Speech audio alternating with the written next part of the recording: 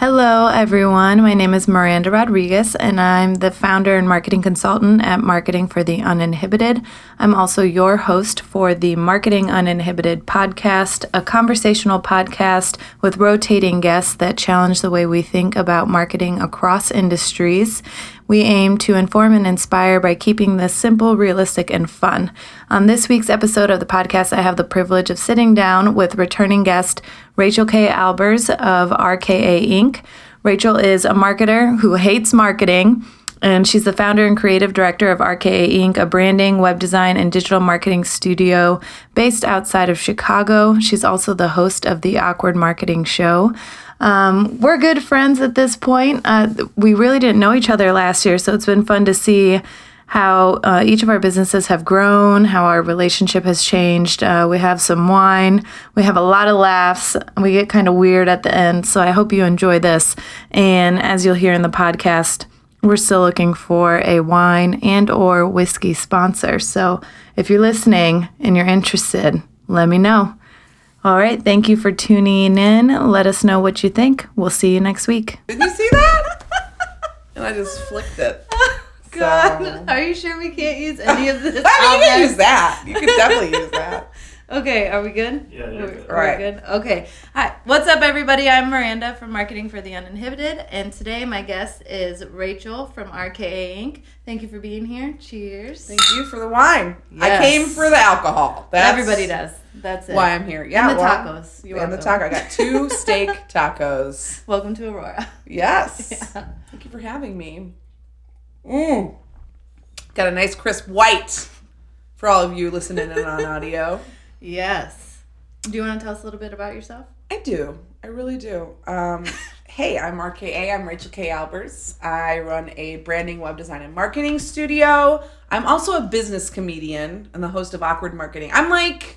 What does that mean? Yeah. I'm like the one-woman SNL of biz comedy, biz TV. Yeah. I like to say. I think Big Stefan is one of my favorites so far. Like I watched that so many times, just the Stefan part. Like, how does she do that nasally voice? If you want more of that, you got to go see the episode if websites were 80s dating videos, so you can meet Big Stefan. I'll give you a little behind the scenes about Big Stefan. Big Stefan is a family favorite because he is modeled after my Uncle Stefan. Are you serious? Yes. Who does kind of sound like that. Like, he doesn't look like Big Stefan character that I did in that episode, but yeah, he is. He talks a little bit like this, and he's a family fave. So I threw him in there to see. You know what though? Nobody made a comment. I think it might have been borderline offensive, but I'm glad you enjoy Big Stefan. So. Wait, so nobody said anything? Does Uncle Stefan know that? I don't think Uncle Stefan watches Awkward Marketing. In fact, Uncle Stefan, he's a pretty high-rolling businessman, and he works for a big corporation. He's pretty high up there. He makes good money. And we were talking about my business over Christmas, and he was like, "Why don't you make people pay for Awkward Marketing? Why do you give it to them for free? I think you should charge for each episode." I'm like, Uncle Stefan, it's brand awareness. It's top of the funnel. Right. This is not, no, you don't understand. But he doesn't get it. No. So, but no, nobody was like, wait a minute. That Stefan seems awfully familiar. I feel like that would have been, in my family, like everyone would have received like an emergency message. Like, this is on the internet. Maybe they Someone's did it. Making fun of you. Yeah, I don't know. Maybe they did. Uncle Stefan, actually, I do quite a bit of, I have a whole Snapchat filter dedicated to my Uncle Stefan. Are you serious? And he's not in on the joke. I don't know if he would find it. Yeah. So anyway, for all of you wondering about Big Stefan, check that out. If websites were 80s dating videos, and Did you can have meet him. Practice that for a while? I mean, in general, it is something I've been crafting and honing over the years. It is one of my mainstays. It is just like my mom, like my mom character. She's a tried and true. Well, yeah. Big Stefan is another one of my, What about the character that you took to your the Amy? What was that called? I don't even know. Mastermind Live. Yes. Which was an event that I did last month, hosted by Sarah Christensen of Kick-Ass Masterminds. It was amazing. And yeah, I spoke there, and I brought Brad the Braggy Bro. Yeah. Brad. Yes, he's also a classic. You'll be seeing more of Brad in the future. How do you come up with these? Like, who's the inspiration for Brad other than? I can't name names. If you check out Awkward Marketing and you go find my episode on Brad the Braggy Bro, you can draw your own conclusions. It's pretty obvious who my inspirations were for this character, but I'm not going to talk. I'm not going to diss anybody. But I like to say that, and this is actually what the speech that I gave, the keynote that I gave at this event, I like to say that my best content comes from the stuff that pisses me off.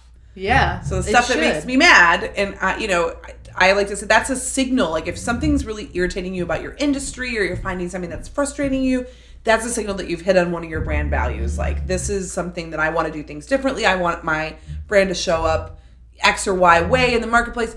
And so if I see something I'm ranting to a friend, or I'm really irritated about something, I'm like, oh, that could be an episode of Awkward Marketing. That's a good. And then I take the negative energy around this thing that's aggravating me, or that's just like making me want to complain and whine, and I transform it into something that pushes me forward, as opposed to just being like whiny negative energy. And continuing to talk about it without taking action. Yeah. Is that how Awkward Marketing started? Or was it like, I need to get something out there? It was the latter. Yeah. Actually, no. So Awkward Marketing was not like a strategic thing. It was like I started a Facebook Live show. I did it every week. And oh, yeah, that's right. I had bought the domain. I had bought awkwardmarketing.com like years ago. And I was like, I don't know. I don't know what I thought I was going to do with it. I had actually pitched the idea to a couple people that wanted to do maybe a podcast with me. I'm like, well, we could do something called Awkward Marketing. And they were like, Not. And for a while, I was like, getting this feedback, you don't want to call the show Awkward Marketing because people don't want to be awkward in their marketing, right? But then when I did this Facebook Live show, there would be days where like I'd be like, what? I'd say something weird, or like something would come out wrong and I'd be like, what? Awkward marketing.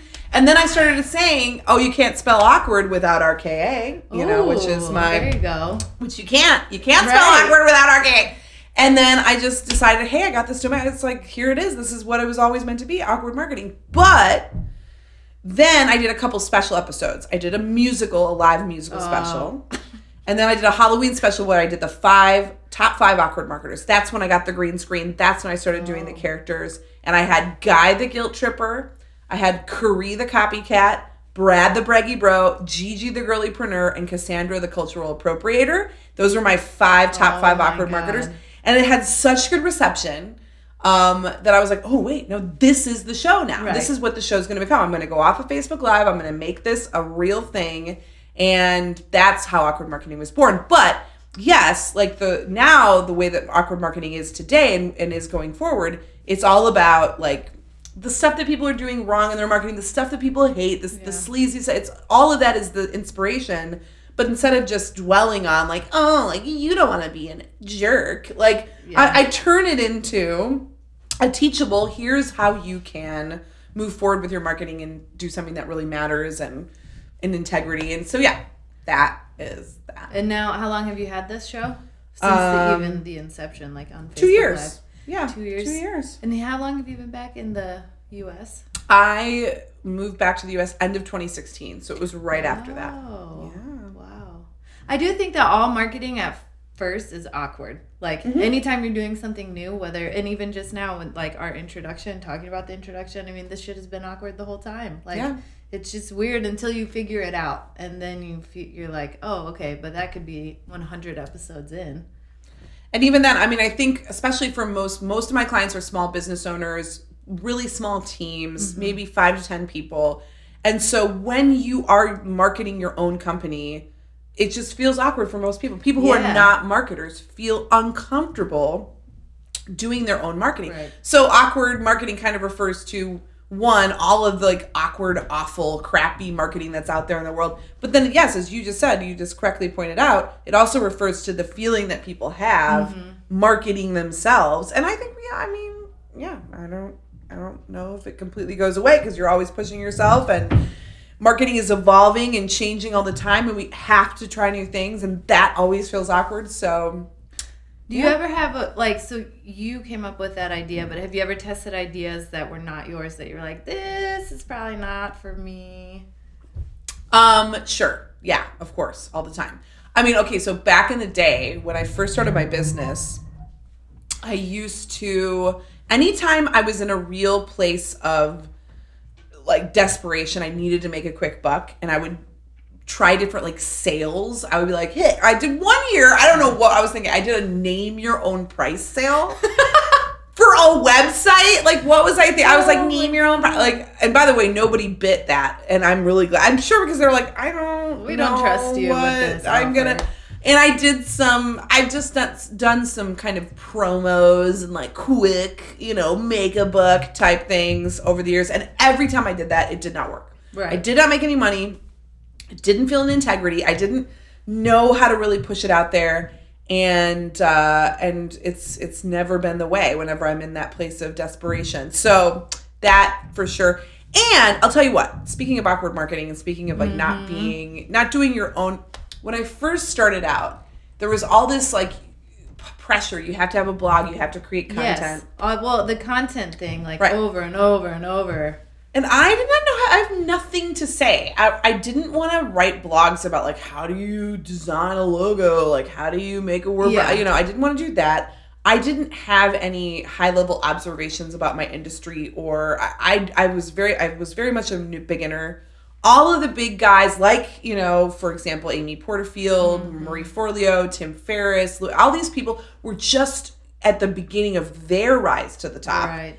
And so what did I create? My first blog was, I called it Awesomepreneur. It was my first business blog, and and the tagline was work with heart.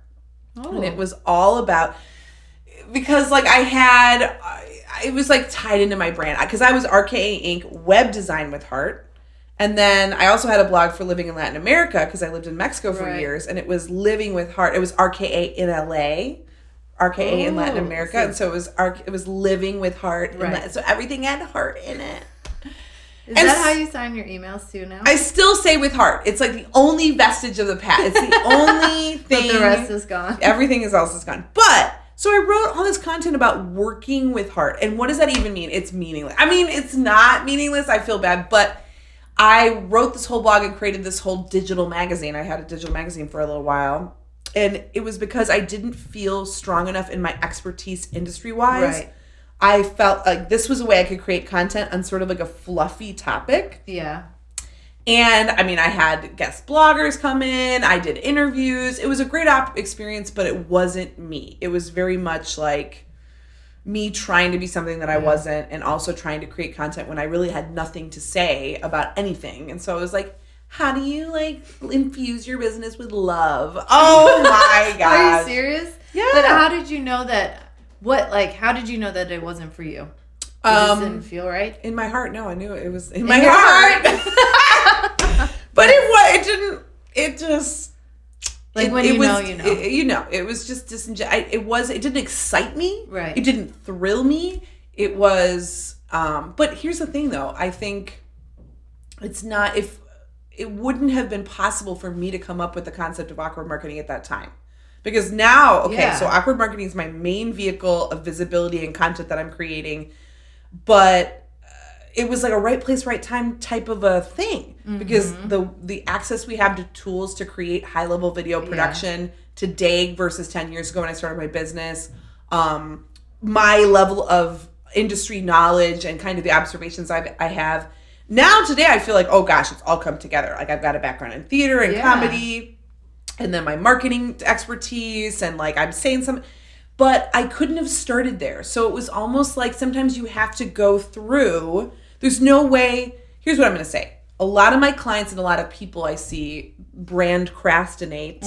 They're always trying to find the perfect thing. So they're like, is this the perfect thing? Is that the perfect thing? Is this it? Is this it? And then they never actually do it. They never actually try. And stick with it. Because doing it one time doesn't count. Right, exactly. So they're trying to find, they're like, okay, what's the thing that is my thing, the big thing, the great thing, the me thing? Make me make it. And you don't know. You don't know until you do it. And as you said, you do it consistently and you try it, and sometimes you're going to do things and it's not going to be the ultimate thing. And you have to be okay with that. Like you have to surrender to like, it's all right if this thing that I'm doing isn't going to be like the be all end all of my business or of my content or of my strategy or whatever. So It was only through the wrong path that I could get to the right one. But how did you know when to pull the plug on your magazine?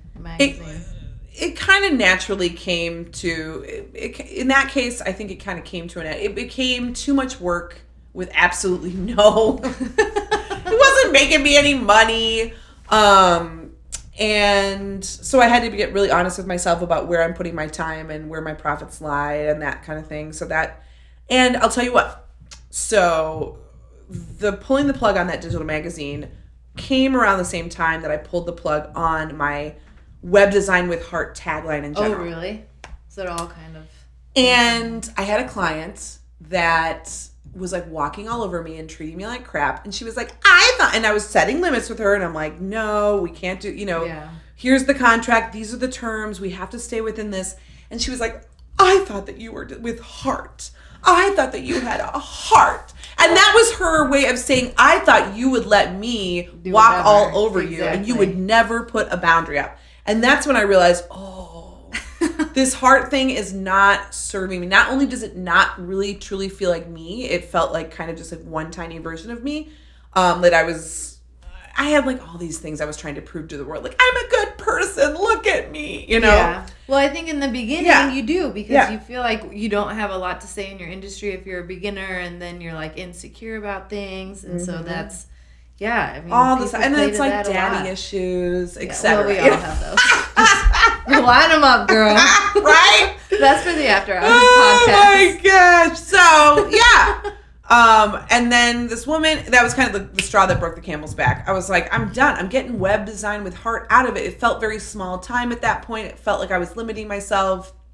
And so then it was like, gone, girl. You're out. R.I.P. R.I.P. But I feel like a lot of people don't pull the plug because they put in so much time and they put in that effort and they are like so sad to see it go that they can't. And they don't realize that is what's holding them back the whole time. Like, it's never going to work. Move on. I know. And it's painful. It's hard to explain that to someone. Like, yes, go ahead and put all that you've got into this for the next 6 months. But if it doesn't work, we're just going to leave it. Yeah, that is hard to understand. I think, especially if you're not a marketer or you're not, I know that's what you do with your clients. Mm-hmm. You create marketing strategies. You help them get their business in front of more people.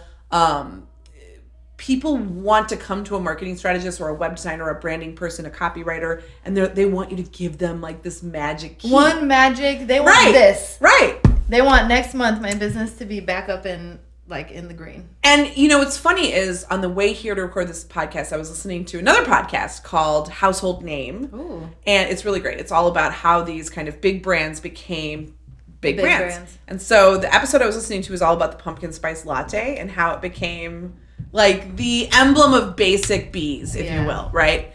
And the guy who made it, basically, they've got a little lab, they've got a Starbucks lab, and they just go in there and they just mess around with coffee and different tastes.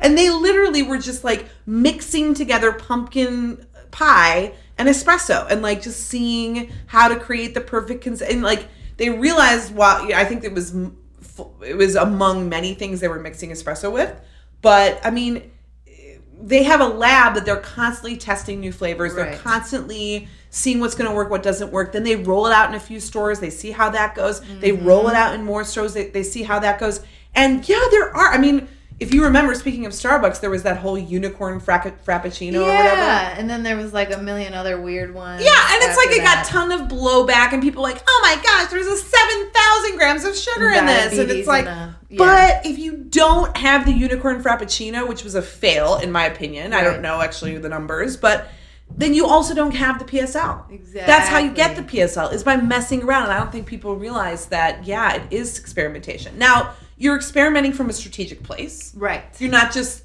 literally like throwing spaghetti at the wall, i.e. or the coffee cup. You're not throwing marinara into a coffee cup. And you don't put every single idea out there either. You got to talk to somebody about it first. But marketing is very much like testing theories. It really is. Over and over. Yeah, and then, you test 10 theories and 4, I mean, even that is a lot, but like one works, one goes. And so And you have to do it, I feel like you almost have to test faster because so many, well, like we were saying, pulling the plug. But that made me think of Sam Adams Brewery. Have you ever been to Boston? But not to the brewery. Exactly. I got you. I had a mouthful of wine for all you people on audio. Oh, we should have brought the bottle over here. Marshall, can you bring us the bottle? Bring that bottle Please. over here. Wine break. Wine break. This should be like a regular kind of commercial break. Can we just cut that and I'll just insert it in everyone? Wine break. Da, da, da, da. And you should get yourself sponsored by like. I want a whiskey sponsor. Why aren't we? Is there whiskey too? Are we gonna do that? Yeah. What? Well, now that I said that, and I don't even have the whiskey here. Damn it! Damn you, Whiskey Acres! You really need to get yourself a wine sponsor. I'm saying that right now, and you're not cutting this from the podcast. Okay. You're going to get that wine sponsor, and... If I could get a wine and a whiskey sponsor. I like that. Manifest. Yes. Go big or go. There. Yes. We're putting our attention into the universe. I'm on this committee, so there's a local abused women and children shelter here in Aurora, and I'm on their gala committee this year. They're going to do a wine and whiskey poll. Wine and whiskey. So you can pay $30 and you can pull. You pick the end you want. I'm like, yeah, this is my type of What event. is a pull? Wait a minute. Hold on. Educate me. A pull? Okay, yeah. So it's just a charity event thing. So basically, you give $25 to the person standing there and you get to pick a bottle of wine. And it could be, the bottles of wine usually range in price from like $9 to $100. I'm into that. So you could win or you could not. I mean, you're still winning because you get wine. You get wine. But exactly. We want to try it with whiskey. So we're going to work on that. How about that? Wouldn't that be? I'd rather pull whiskey than wine. I can go buy wine. Maybe you can go buy whiskey too. Yeah, but it's more fun to win a bottle of whiskey. Yeah. Go home with that. Shit. It's true. There's lots of cool whiskeys out there. All right. Yeah. From our lips to God's ears, we're going to get you a wine and whiskey sponsor. Yes, How about that? Oh, well, okay. I'll wrap back to Sam Adams real quick. Yeah. Their testing facility is in their original, like, brew house now. So they have their distribution center is in Cincinnati, but so now where they originally started making it, like their craft brewery, is the testing facility. I love it. That like 10 times. I love it. It's like how the original the original McDonald's is now like a museum. Actually, that's totally not the same thing. But kind of, because it is a museum. You get a tour. You don't get to test hamburgers though. No, but it's beer. I don't know. I'd rather have beer. I would definitely rather have beer. Yeah. But afterwards, you're like, I need McDonald's. You know, depending on how much you have. So, yeah, but it's all about you got to test. You got to test. You got to experiment. And I think here's the thing: is that people will procrastinate around as long as there are no stakes. And so, in my case, what was like a blessing and a curse, or a blessing, but was that. Right around the time that my business really started to scale up, I got married. I became the breadwinner, like in my family. You know, now these days I've got a daughter. I've got a little baby. Wait, can we talk about that breadwinner part? Yeah, sure. I've never asked you like how that came to be. I just assumed your career took over. Yeah, that's exactly what it was. I mean, so my husband is from Mexico, and it's a totally different economic situation down there. His background and his resume is such that he would only be able to make a certain amount of money for the rest of his life, right? And not for the rest of his life, but like the amount of money that he was making compared to the amount of money that my business was making, it was just so different. It made more sense. So like when we decided that I was going to be the sole earner, it was so that, you know, he could focus on taking care of the house, taking care of helping me, kind of being my assistant and doing some tasks within the business. Now that we have a baby, he is the stay-at-home dad. He is taking care of, I mean, I don't even know where the toaster is in my kitchen. I mean, I am for real when and I say know that. that's true because I'm not the first time I've heard that. You've been to my house and I'm like, where's I don't understand. He had a part-time job last year when I was pregnant, and I would call him and be like, where's the frying pans? Oh my God. So he really does a great job of taking care of the home. But that was really it. It was that it just didn't make as much economic sense as him kind of being able to keep everything on the house side running so that I could focus all of my attention on the business. And what that did was it created stakes for me. And now those stakes, I mean, they're just higher and higher every day. And they're going to only get higher. Okay, you can drink wine now. Yeah. Hold on. Pardon me. You got any whiskey? All right. Sponsor. Yes. So, yeah, no, but it keeps you forcing to iterate. You have to make tough decisions faster. You have to say, is this profitable? Is this not? It's not a hobby. This isn't like, I do think that there's a difference in the energy of a business when there is pressure on it. Yes. And at the same time, the grass is always greener, because I look at people who are running businesses and they've got a little bit of economic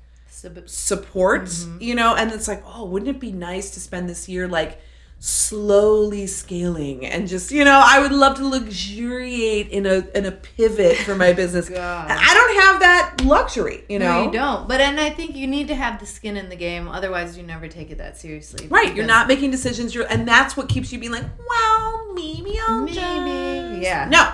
You got to do it or you don't. You do it or you don't. Right, because all the clients I have, they either are trying to, if they have like income from some other revenue stream that they're comfortable with and they like, that they don't hate, like they need to leave their job tomorrow, then they move so much slower. But then there are the ones that you talk to and they're like, no, like I have to quit my job. I don't want to do this anymore. And they're willing to take the risks. And when you think about the risks that we're talking about, it's not like, I mean, I'm asking you to put your face on social media. Right. Or like, you know, put your Instagram story on for 10 seconds. Right. I'm not asking you to jump off, like go bungee jumping or something crazy. Well, that would be great for your numbers. Yeah. I mean, it'd be wonderful. I mean, if you put it on engagement. Instagram stories, then make sure you tag everybody. Oh my gosh. But yeah, no, you're right. You're right. And people just move faster when there's a fire under their butt. And so that's, I mean, this is a different thing, but you know, one company that's super brilliant is the diet. Have you heard about Diet Bets? Diet Bets. It's basically, I don't know if that's the name of the company. I think it is. But basically, it is a company that you go in and you will pay them like $100 or $20 or whatever. You'll bet on yourself. Oh, yes. Yes. And it's like, you're giving them $50. And if I lose 10 pounds by March, then I will get my $50 back. But if I don't know how they prove it. I've never done a diet bet, but I think it's brilliant. I think about it all the time. Because you have to have skin in the game. But that's what's so brilliant about it. And so I think it's the same type of a thing. That's why when people make investments in their business, when they invest in coaching or they invest in a mastermind, they invest in a website, they invest in a marketing strategist, all these things, it does either it accelerates their success or it accelerates their failure. And you know? From the flip side, when you think about your pricing in that way and you want it to be an investment for the person on the other side so that they take it seriously. Exactly. Otherwise, they're like, meh, like $300, it's whatever. Like if I don't use this, I don't need to move forward with it.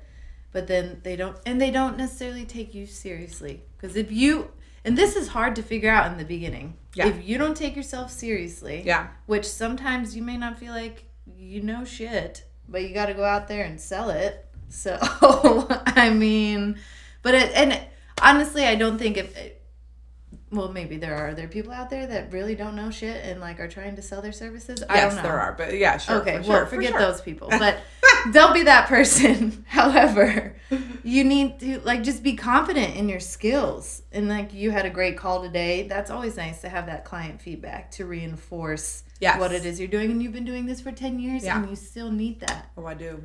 Well, yeah.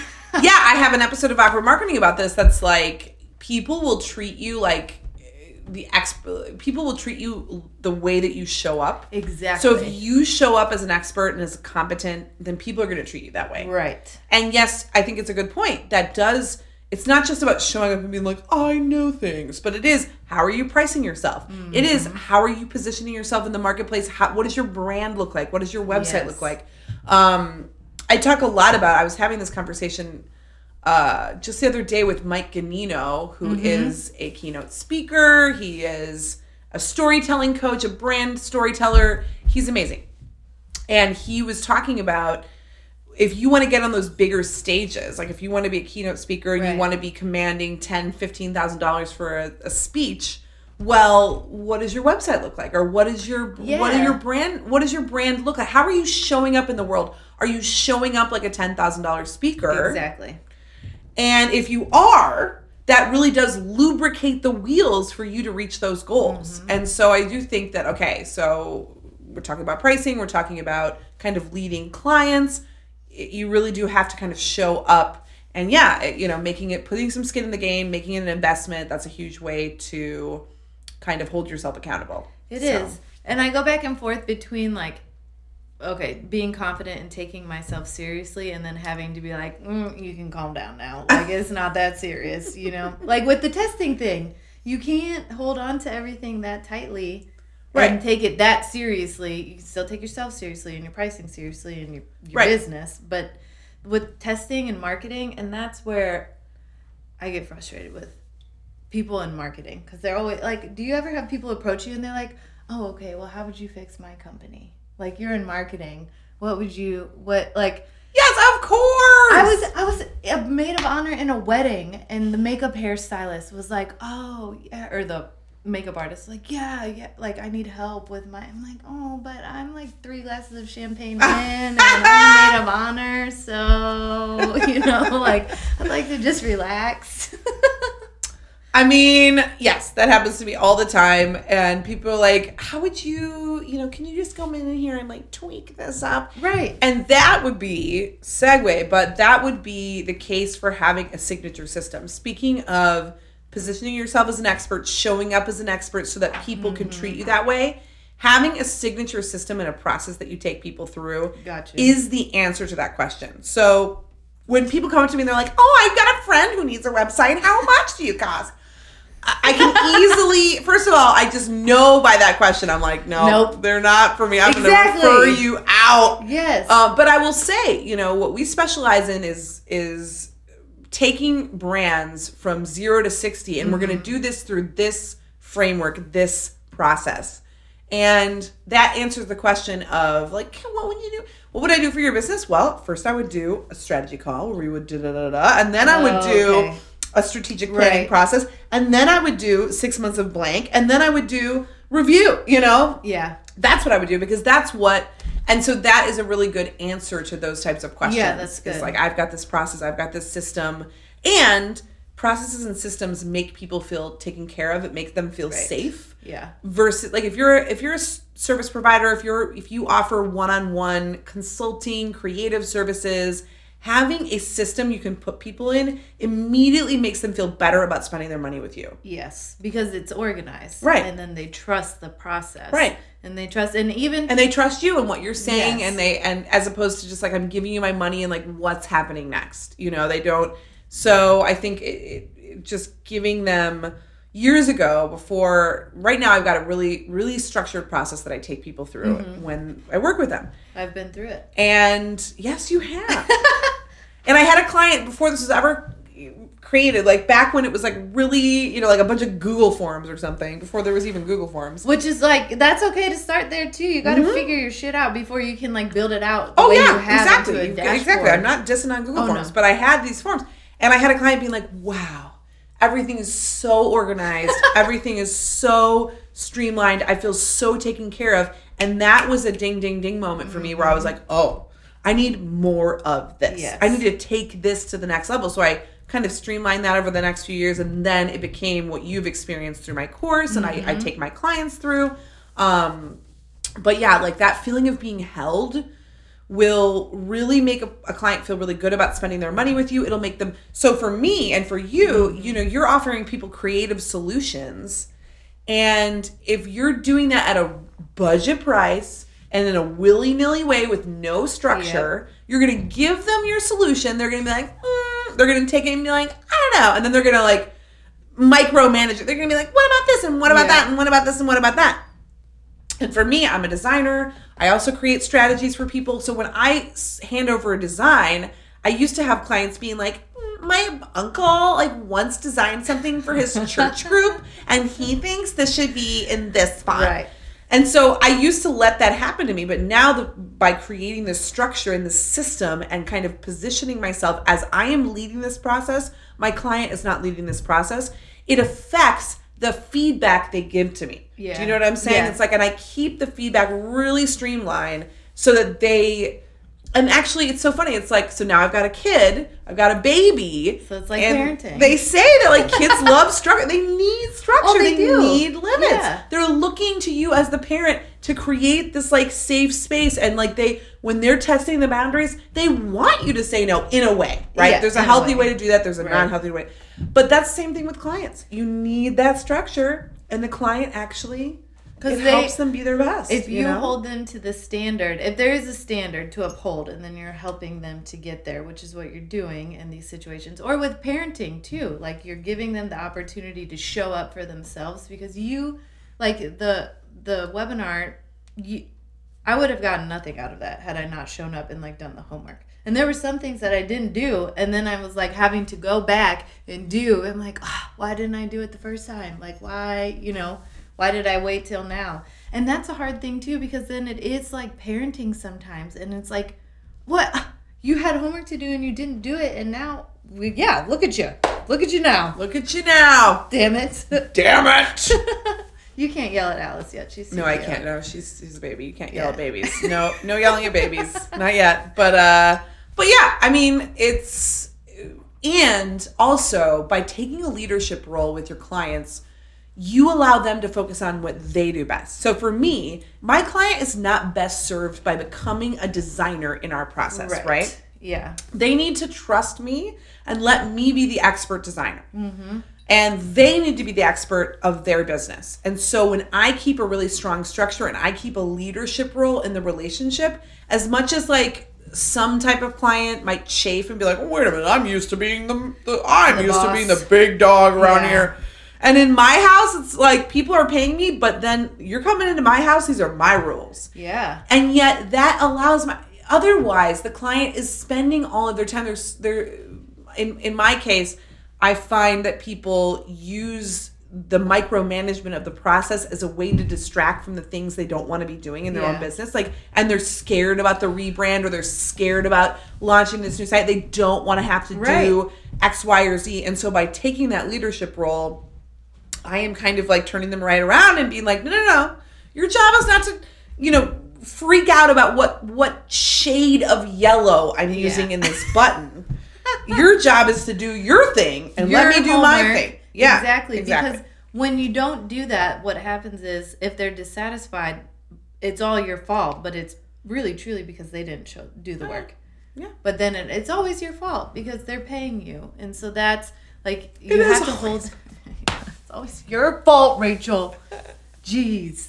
But that's where it's like, if it's not structured, because I've struggled with this too, where like it's one-off work and then they're like, oh, well, that didn't really work for me. And I'm like, but you didn't do what I said. But I also didn't structure it in a way that they had to show up for those things. So when you launch your webinar, because we did the beta test. The course, yeah. Were you scared? Yeah. Like it took you a long time to actually press launch on I have had my course, like most of the content, like I'd say 70% of the content was done for years. And it was like, okay, I'm going to launch it in May. Wait, I'm going to launch it in September. Wait, I'm going to launch it in January. And I did that dance for almost 2 years where I was like, I'm going to launch and going to launch and going to launch and going to launch. And finally, I have a peer-led mastermind group, and they were like, girl, you're going to launch in November. That's it. And because I was like, I'm going to launch in the new year. No, you're going to launch now. This was like 2 weeks out. They're like, you're going to launch now. I'm like, I'm not ready. It's not done. It's not perfect.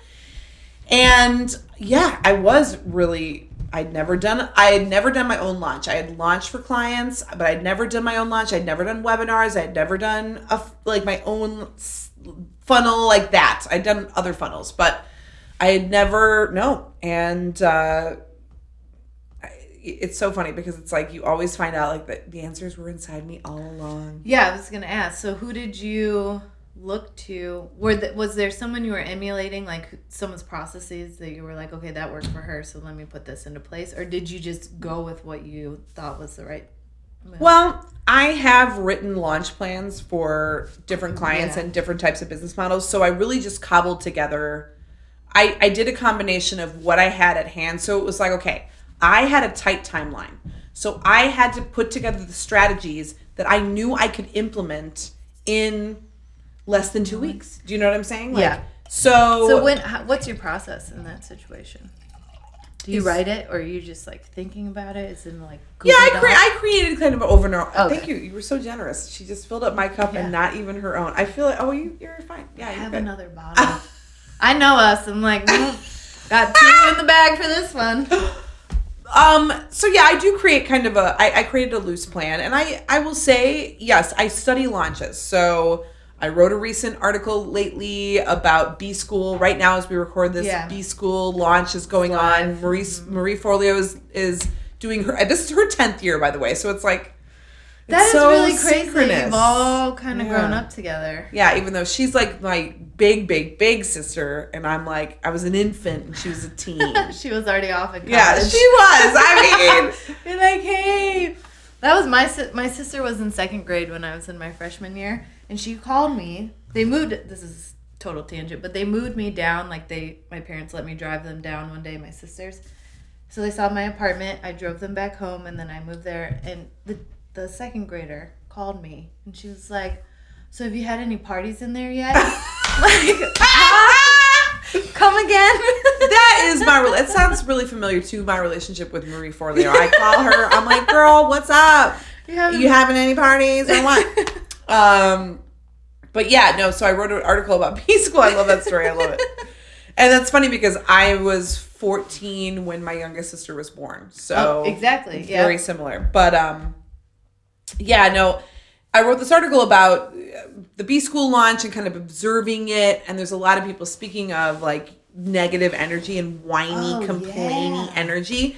Every time there's a launch of anything, people love to just bitch about it. And so B School is a really popular one because it's been going on for 10 years and there's all these affiliates that promote B School. And yeah, if you follow those affiliates, you're going to get a ton of marketing. You're bombarded. Yeah, you are. And you can choose to be like, I'm so annoyed. Or, which is like, dude, just unsubscribe. It's one click. I mean, how hard is it?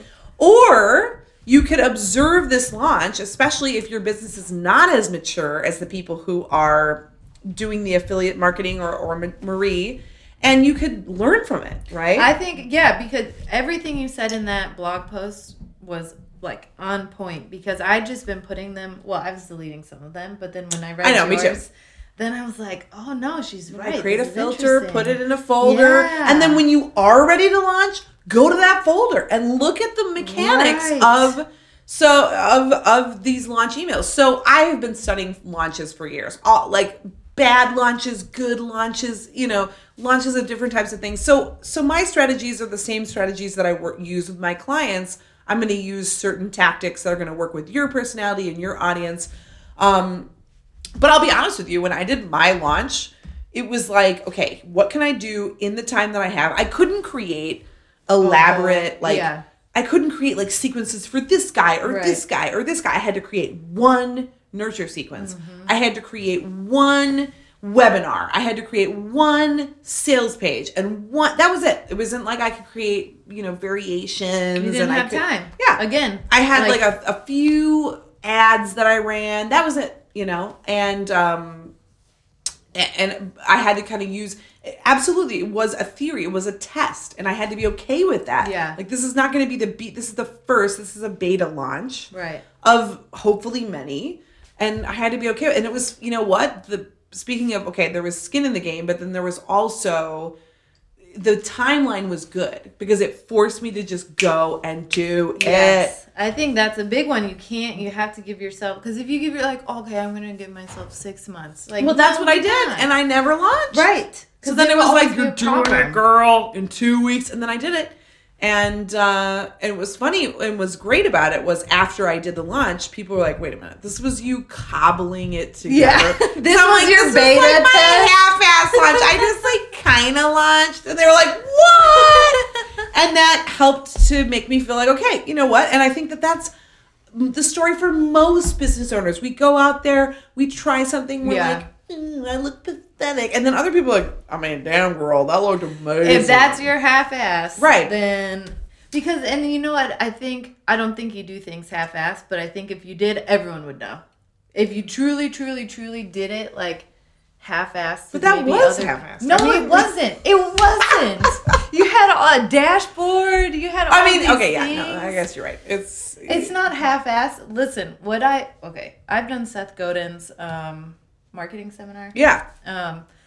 And first of all, it's just not, well, he's a very simple man. Like, it was black and white, okay? You know, he's very intelligent, but, like, the color scheme was black and white. Yours was, like, just like your brand, your logo, everything colorful, but then it was way more just intricate, like, in terms of, and his is meant to be 100% self-guided and led by the community. Yeah. So there are different structures there. However, the number of people that I've talked to, even in there, that, like, wanted more structure, like we were talking about with parenting, because it's overwhelming. That community is so huge that it either needs to be divided into smaller sub-communities so you can actually interact. And he gives you tips for how, like, you know, find your friends, tag 5 people, comment on 5. But still, there are so many people in there that if you get behind and, like, your friends leave you, and you don't comment. It's a daily thing, right? It's daily. I had no idea that it was going to be daily. Maybe I missed that part of it. I saw, like, sign up now and it'll be cheaper. And I was like, fuck it, I'll do it. I'll try it. And I did. And I'm happy I did because it got me to a good place. But then I could no longer sustain it because I was working weddings on the weekends. I was working 6 days a week and then trying to do homework every single day. And it's not like one... You know, it was in-depth homework.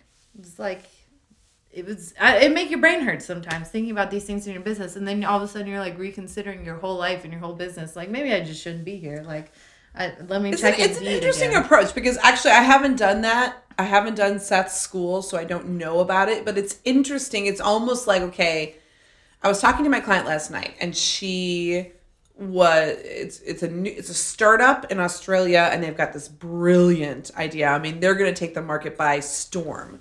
But amazing. She was comparing herself to Marie. She was like, oh, well, what about Marie Forleo does this on her website and that on her website. And she does this, this, and this.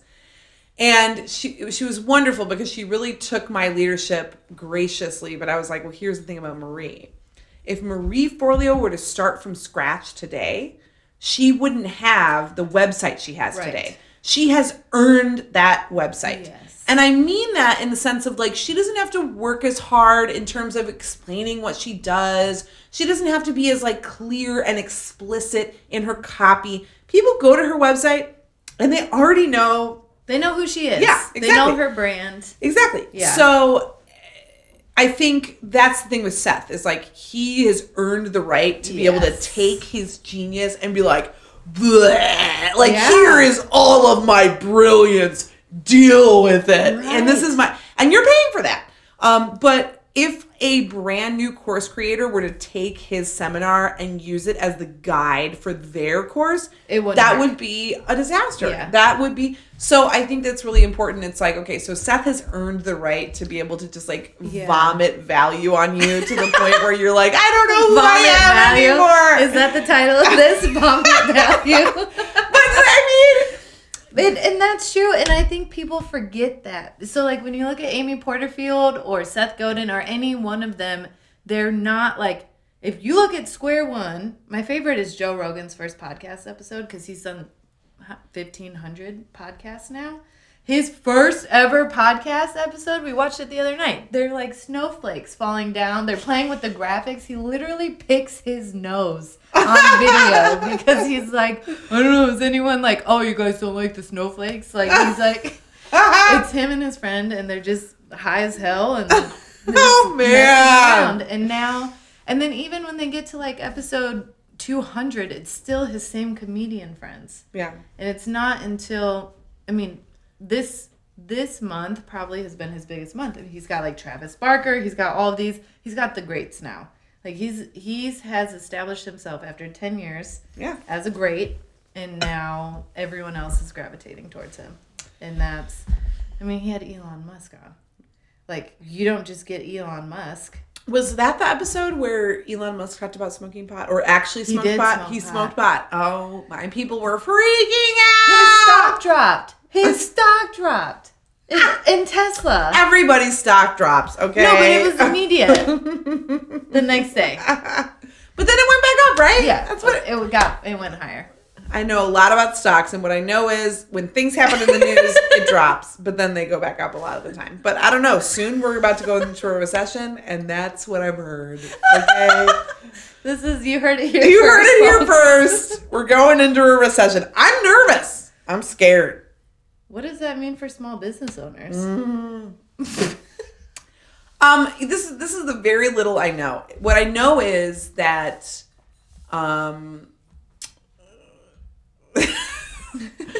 first of all, you should follow Kristen Fox. Kristen Fox is an amazing glass ceiling breaking stock exchange. Oh, really? Badass. She started the Brazen Network. She is a big deal. But so follow her because she actually knows about this stuff. But what I know is, okay, you're going to have to position your business around the thing that people need and that they can't live without. Yeah. And so for me, when I look at my business model, like our existing business is going to still need marketing and design and branding. Yes. Could my DIY services suffer during a recession? Yes, because people will have less disposable income to want to start a new business. Right. Versus an existing business still has to market, because if they don't market, they're going to be screwed. Yeah. So that's the best thing I can say about how to.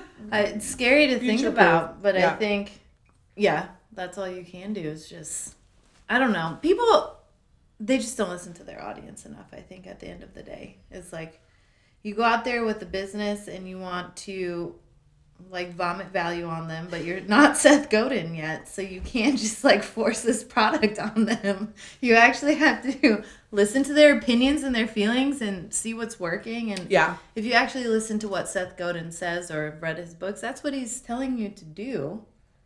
But he can do it at a much faster rate and a higher cost. At this point, he has earned the right to be able to create a community that may or may not truly be the best incubator for results, right? I mean, I haven't done his program, so I can't speak to it. But based on what you've said in this moment, it's like, is this the best structure for the biggest results?